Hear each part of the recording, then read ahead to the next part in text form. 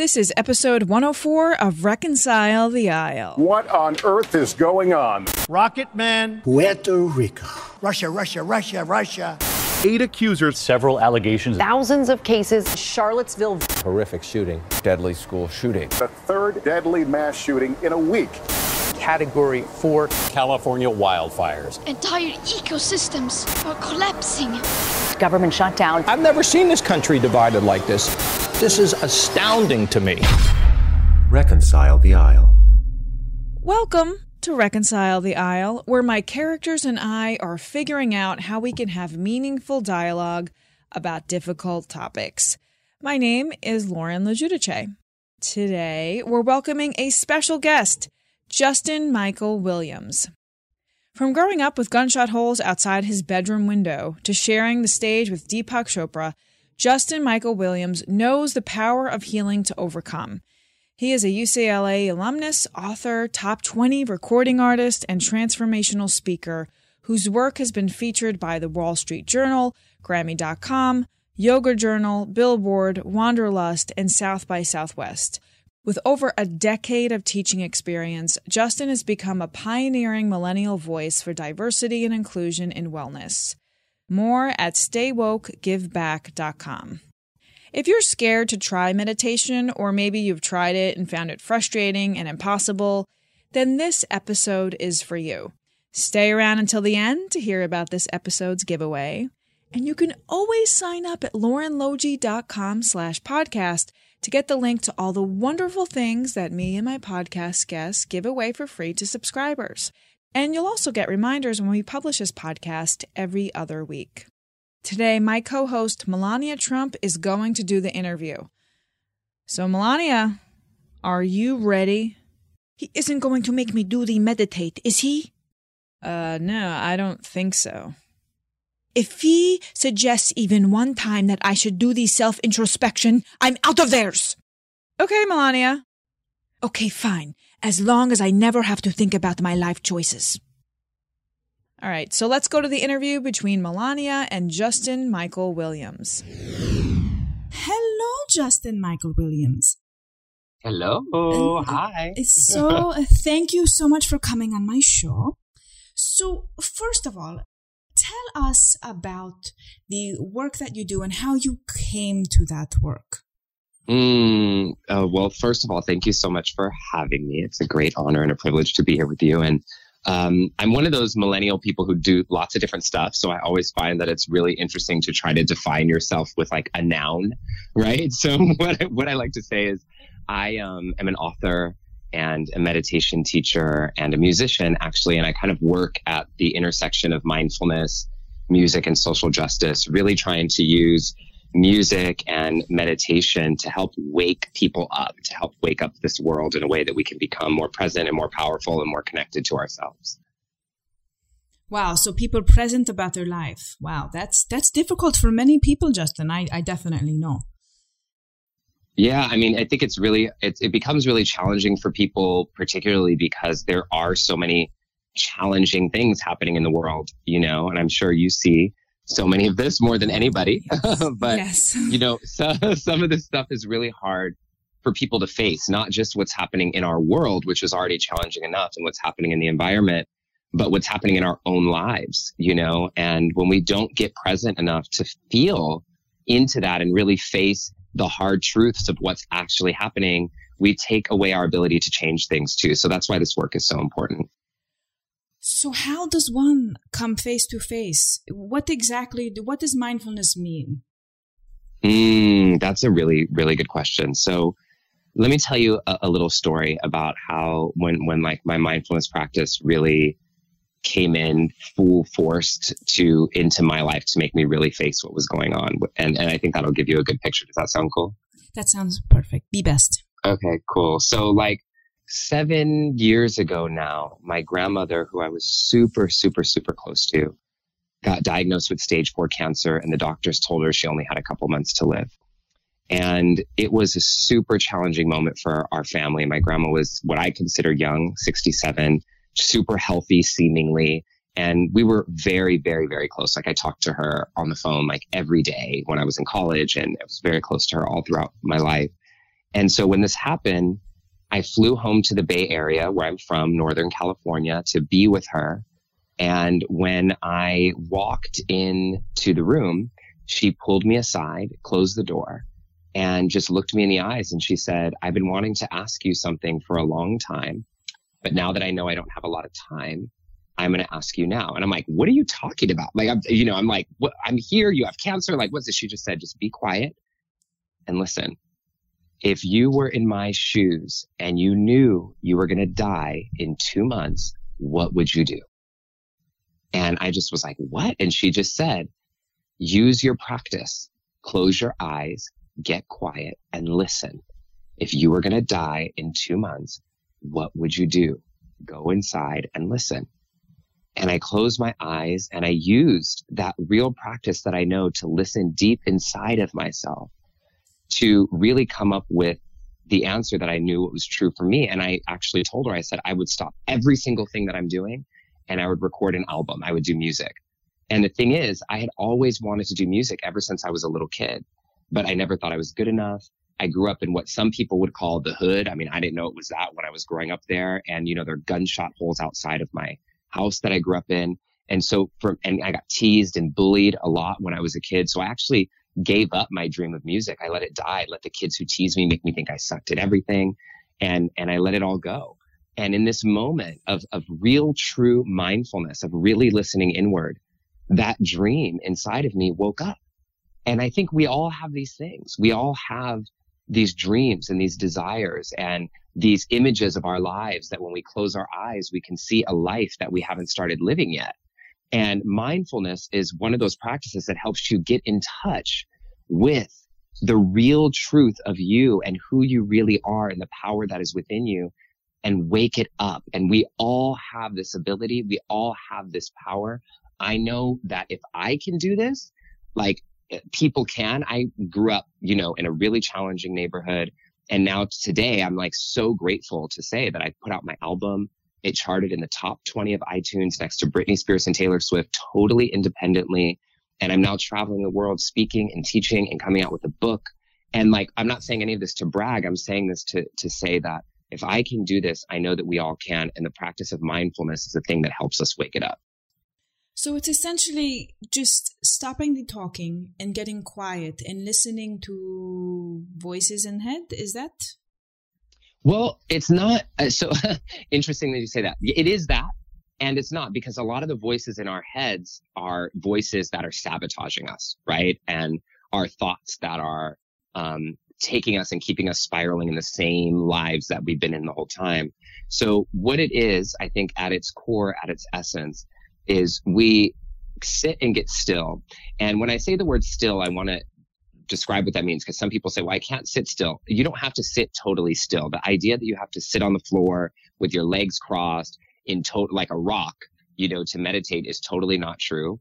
And also the idea that we have to get our brains to stop thinking is not true, because you can't get your brain to stop thinking. It doesn't even happen when you sleep, right? So when we practice meditation, we welcome the pulses and the natural flow and the rhythm of our bodies. So you can kind of move and let your body sway from side to side with your breath. Usually that makes it a lot easier for people. You can sit on a couch, you can sit wherever. And then when it comes to your thoughts, you're going to notice there are lots of thoughts going in your mind. But what we have to do to change it from just listening to your thoughts and daydreaming to being a meditation practice is we introduce what's called a mantra. And this is the difference between daydreaming and meditation, right? So a mantra is, what it actually means is a tool of thought. And just like you would use like a hammer as a tool to hang up a picture frame, to hang up a nail, you know, or a screwdriver to, I don't know, I don't build lots of things, but you would use that as a tool for something, right? Like you use a mantra to be the tool that you use in your brain to help harness your thoughts so they work in service of you. So what I tell people to do is very simple. Think about what it is that you want to cultivate in your life, and like what energy is it that you want to cultivate in your own life to become who you want to be. So maybe for you, that's power, or maybe for you, it's peace, or maybe for you, it's rest, or maybe for you, it's love. And then you use this word in your mind. You sit and you repeat the word softly and silently. Maybe love, love, love, power, power, power inside your mind. And what's going to happen is you're going to do it for a second, and then your brain's going to go off thinking about what you have to eat and what you have to do and what's going on. And that's normal. What you have to remember is every moment is a moment to begin again. And just as easily as you just drifted away from the mantra, you welcome yourself back and you just go, oh yeah, I was meditating, and you come back and you go again, love, love, love. And it might turn into colors, or it might turn into an image of things you love, or your kids or your partner, or it might turn into, you know, a sensation in your body, or you might start to think of sad things, that love you lost. And all of this is part of the cleansing that happens when we do a meditation practice. So it's part of putting almost the good thoughts in and trying to just ignore the bad thoughts. I don't say that we ignore them. We kind of let them come up so that they can be bathed and soothed with this mantra that you're welcoming in. So like when we push stuff down, we push down our bad thoughts or whatever, they're just gonna pop up somewhere else. They don't belong, you know? Mm-hmm. So I think that what we have to do is we actually welcome all of our thoughts, all of our feelings, all of our sensations, all of our emotions, which most of the time in our lives, we don't get a chance to do. And meditation is a safe place to let that happen. And for most people will say, but I don't have time to do the meditation. I have, things to do, busy schedule. How often and how long do people have to do this? That's such a good question. That's the number one thing people say when they say they can't meditate. Like, I don't have time. And this is what I tell people normally. You're doing a 10 or 15 minute Instagram or email meditation every morning. So don't tell me you don't have time, because I already know. You know what you're doing. Mm-hmm. But the truth of the matter is, not to get bad at people for their Instagram or, email habits is, science has proven that what we see and experience in the first 10 to 15 minutes of our day has a major impact on our mood and our trajectory of our entire day. And this is not some like woo-woo spiritual stuff. This is actual science, because when you first wake up in the morning, your brain is in a similar state to being hypnotized. And so if you see, one of the studies they did showed that if you see even 3 minutes of negative news when you wake up in the morning, you're 27% more likely to have a negative day 6 to 8 hours later. That's 30% more likely to have a bad day just from watching 3 minutes of negative news or scrolling through your feed and seeing something negative first thing in the morning. And so what I tell people, and this is the great news, the studies show that short meditation practices every day are better for you than long meditation practices every once in a while. And kind of the minimum recommended dosage for people is just 12 minutes. It's not a long time. It's not a long time. 12 minutes. So, take the few minutes that you wake up in the morning where you're scrolling through your feed. You're going to be able to do that anytime throughout your day, and just connect with yourself. Check in with yourself before you check your phone. So do you literally get up and just sit up in bed and put timer on? Do you recommend that? Some people can do that. So I have to get out of my bed because I'll fall asleep. I'll fall asleep. I stay in bed. So I get up, my alarm rings, I get up, and I've turned all the notifications off on my phone so that I don't even see anything in the morning. And this is important because, like, if you first wake up, even if you don't go check through your phone, if you see, oh, I have 7 unread text messages or have whatever, you start your day feeling like you're behind before you even begin. And so just turn your alarm off. Don't look at anything. I get up and I go into my living room. I sit on my couch and I drop into my meditation practice. And yes, absolutely set a timer. I think that's really good, because if you don't set a timer, then you're constantly looking at the clock.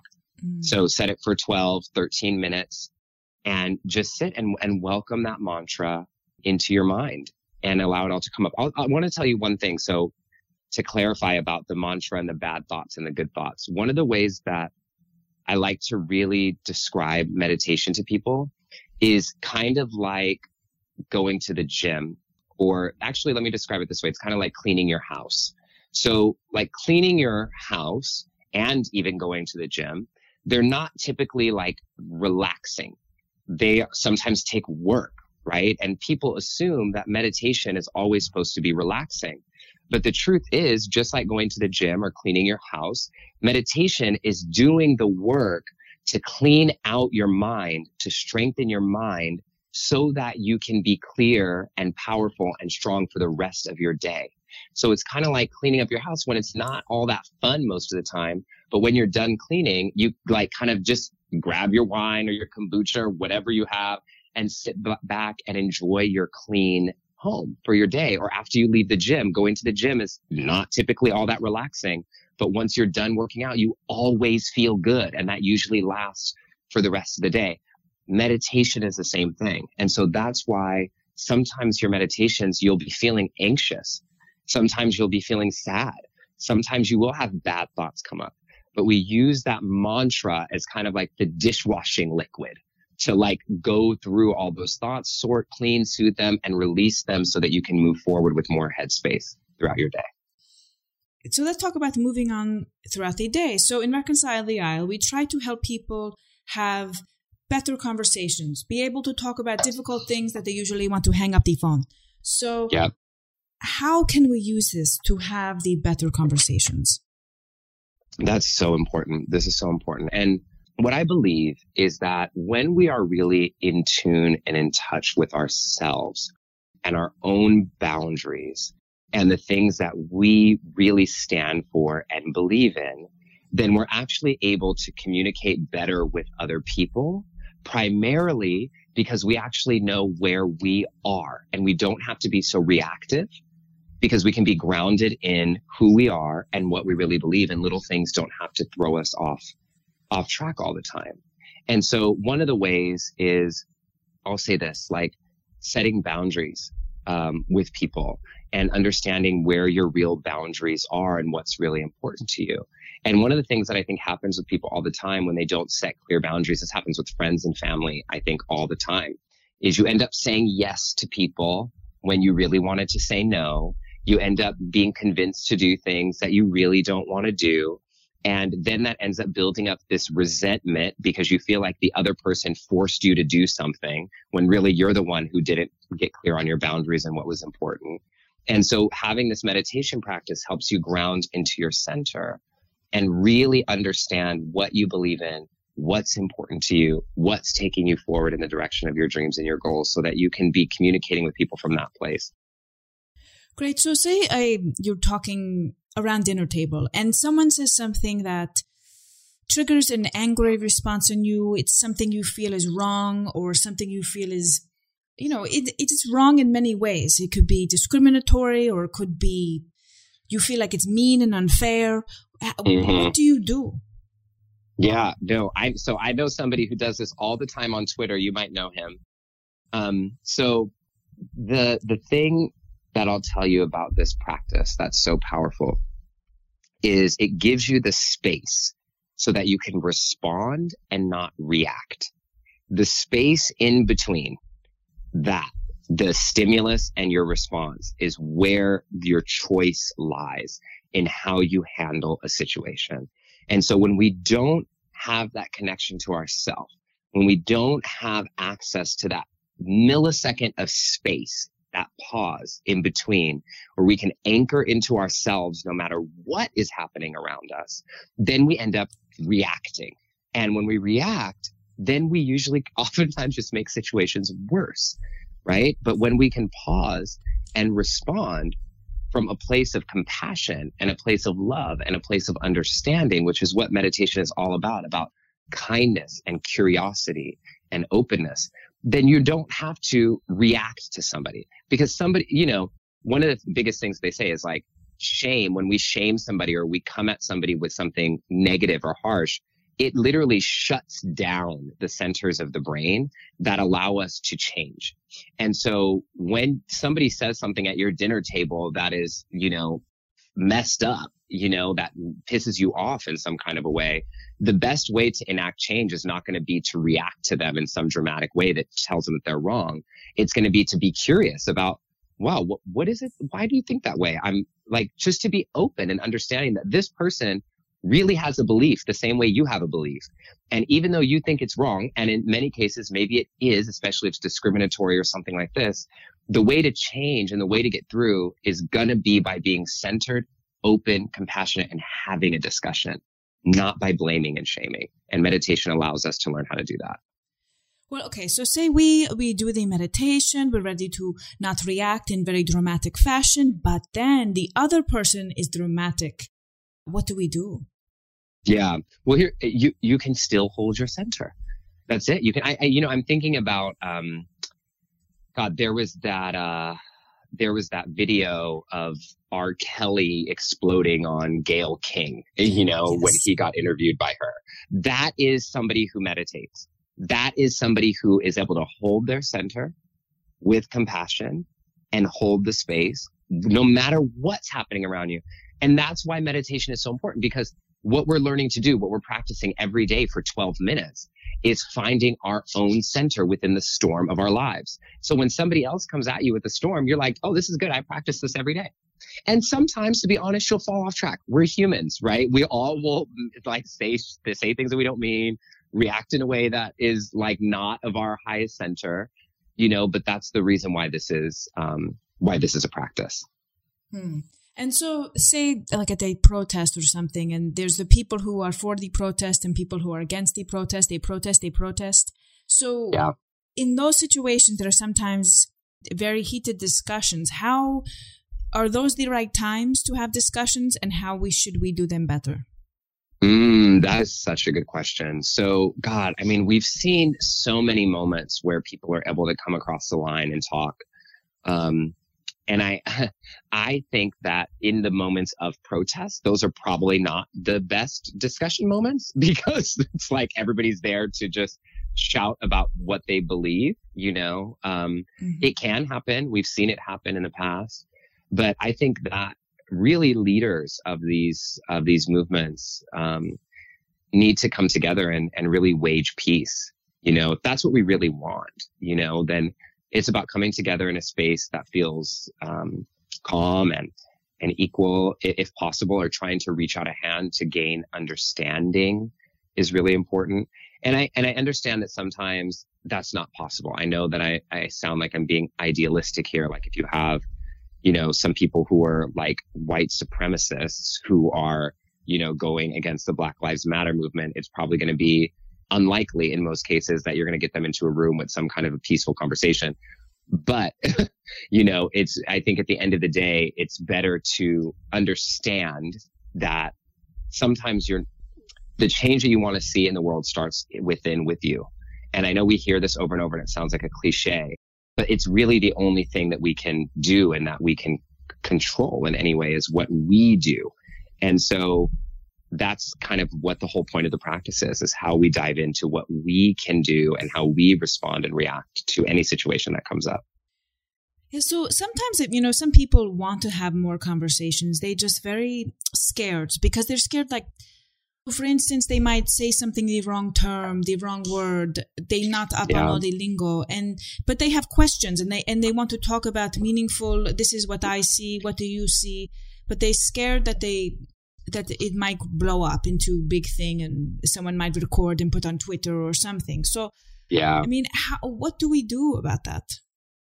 Yeah, no, I understand that. To be honest, I remember when, all the conversations started changing a lot around the gender pronouns. And I was kind of I don't know what I'm supposed to say. I don't know what I'm supposed to do.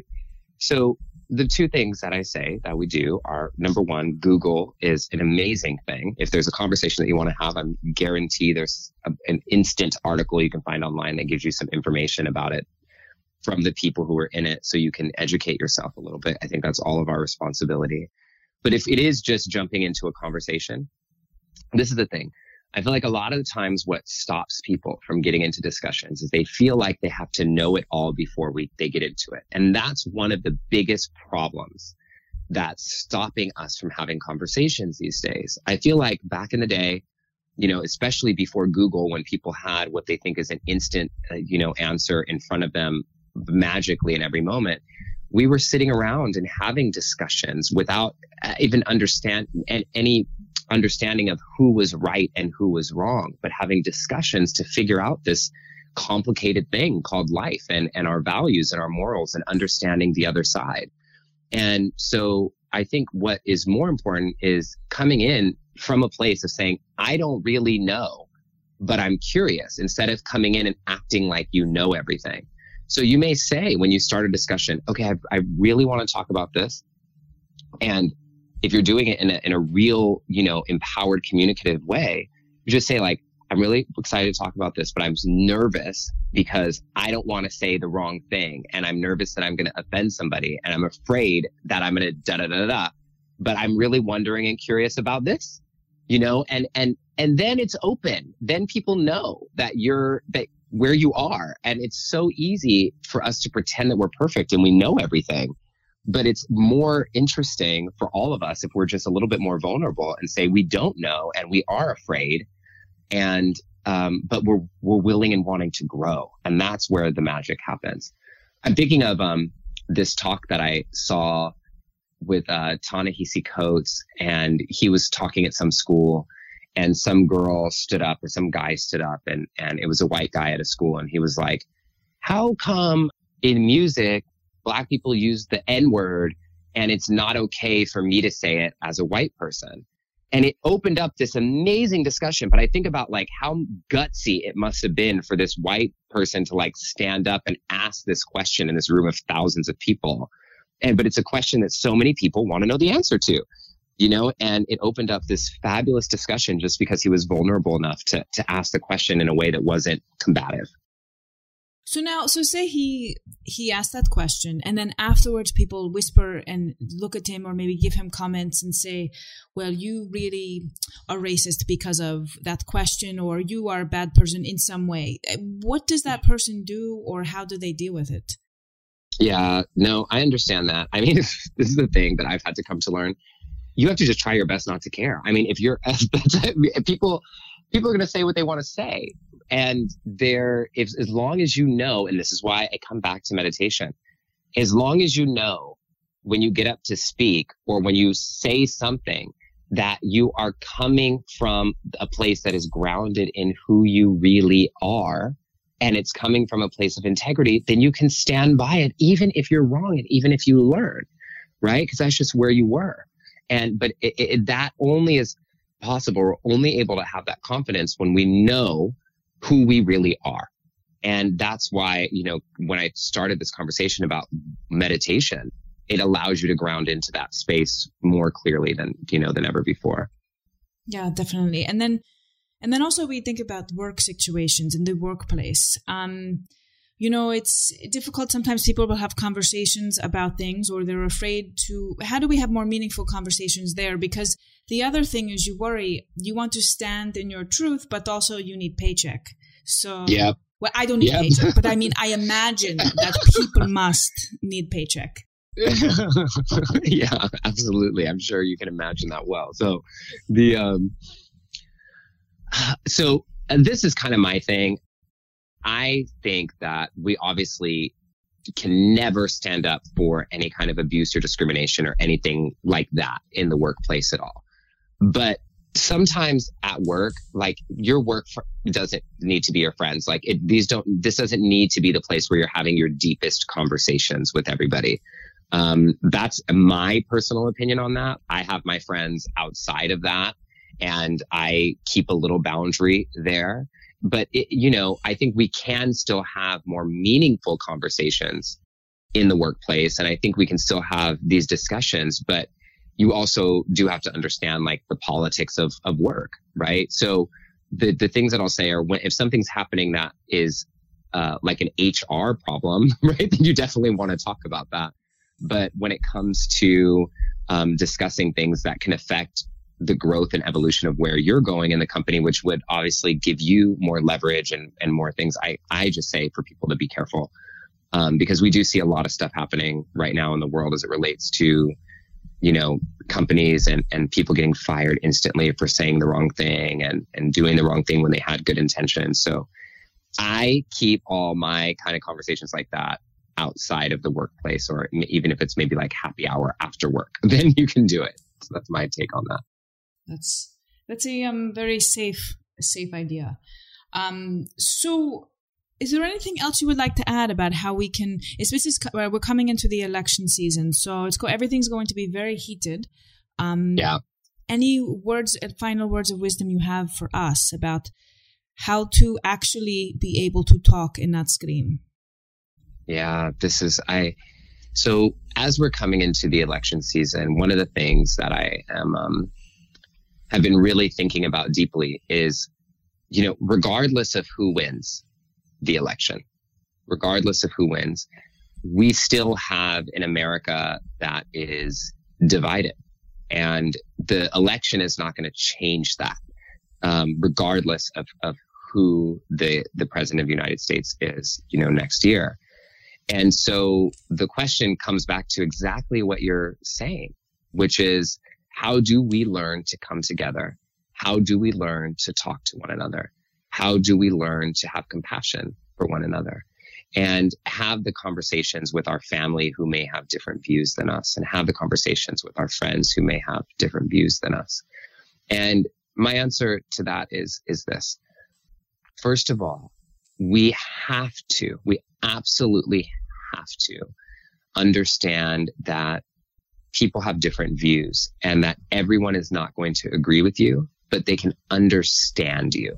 And that's one thing that I have really been trying to participate in, I guess, in my own life, with people whose just views are different than mine. I try to imagine it like this, like right now in the United States, gay marriage for the most part is legal. Like being gay is accepted in many places in the United States. And it just is kind of known in consciousness in the United States that like legally we're supposed to accept gay people and it's an okay thing to be. And I know that's a blanket statement and there's places where that's not true, but I'm saying this overall. Now, if all of a sudden something happened in the law where being gay became illegal in the United States, like it is in certain places in Africa or in the Middle East, that wouldn't change my belief that being gay is okay, even if it became illegal, right? I may have to follow the law. I may have to do something different, but that would not change my inherent belief that I've grown up with, thinking that it is okay to be gay regardless of what happens with the law. And I say that because I think about the people who are alive today, who were in segregated schools, who believed that having white-only schools was better, who believed that segregation was the way to go, who wanted a white-only America. There are people alive today who grew up with that belief. And just because the law changed doesn't mean their beliefs changed. They just had to follow the new law, right? And that's like, when you think about it like that, like, wow, okay, there may be certain things that we just don't see eye to eye on. And I'm not saying that the people who have, this belief in segregation or white-only America are right, but I'm saying that they exist. And what we have to all learn how to do is have understanding of how and why people are the way that they are, so that we can have compassion and have conversations, because that's the only way things are going to change. I'm not saying accept, and I'm not saying give people a pass for discrimination or anything like that. I'm saying to understand and have conversation. And that's kind of what I've been trying to do to the best of my ability as I speak and, teach in a lot of different communities and populations around the world. And lucky for us, you have a book coming out that can lead us step by step to do what you say, right? Yes. I'm so excited. So I have a book. It comes out February 11th, 2020, but it's actually available for pre-order everywhere around the world right now. And it's called Stay Woke, a meditation guide for the rest of us. And it's a meditation and mindfulness book that really encourages us to wake up to who we really are, so that we can not just sit here and meditate for 12 minutes, but so that we can take action in our lives, action in our communities, and action for the planet, and ultimately so that we can all come together. and create true equality. So people can find that at the website staywokegiveback.com. That's staywokegiveback.com. And the reason that's the website is because we're doing a huge campaign with the launch of this book to bring mindfulness and meditation teachings to communities who are impacted by racism, discrimination, and social injustice all throughout the world, and to bring this work for free to those communities. So you can get the book and also learn how you can help give back to these communities who need our help as well at staywokegiveback.com. Perfect. And we'll definitely put that in the show notes. And thank you. Of course. And is there anything else that you want to tell us about coming up? Yeah. So the only other thing is if people are interested in learning how to meditate, I know we talked a lot about it here, but we didn't actually, practice it.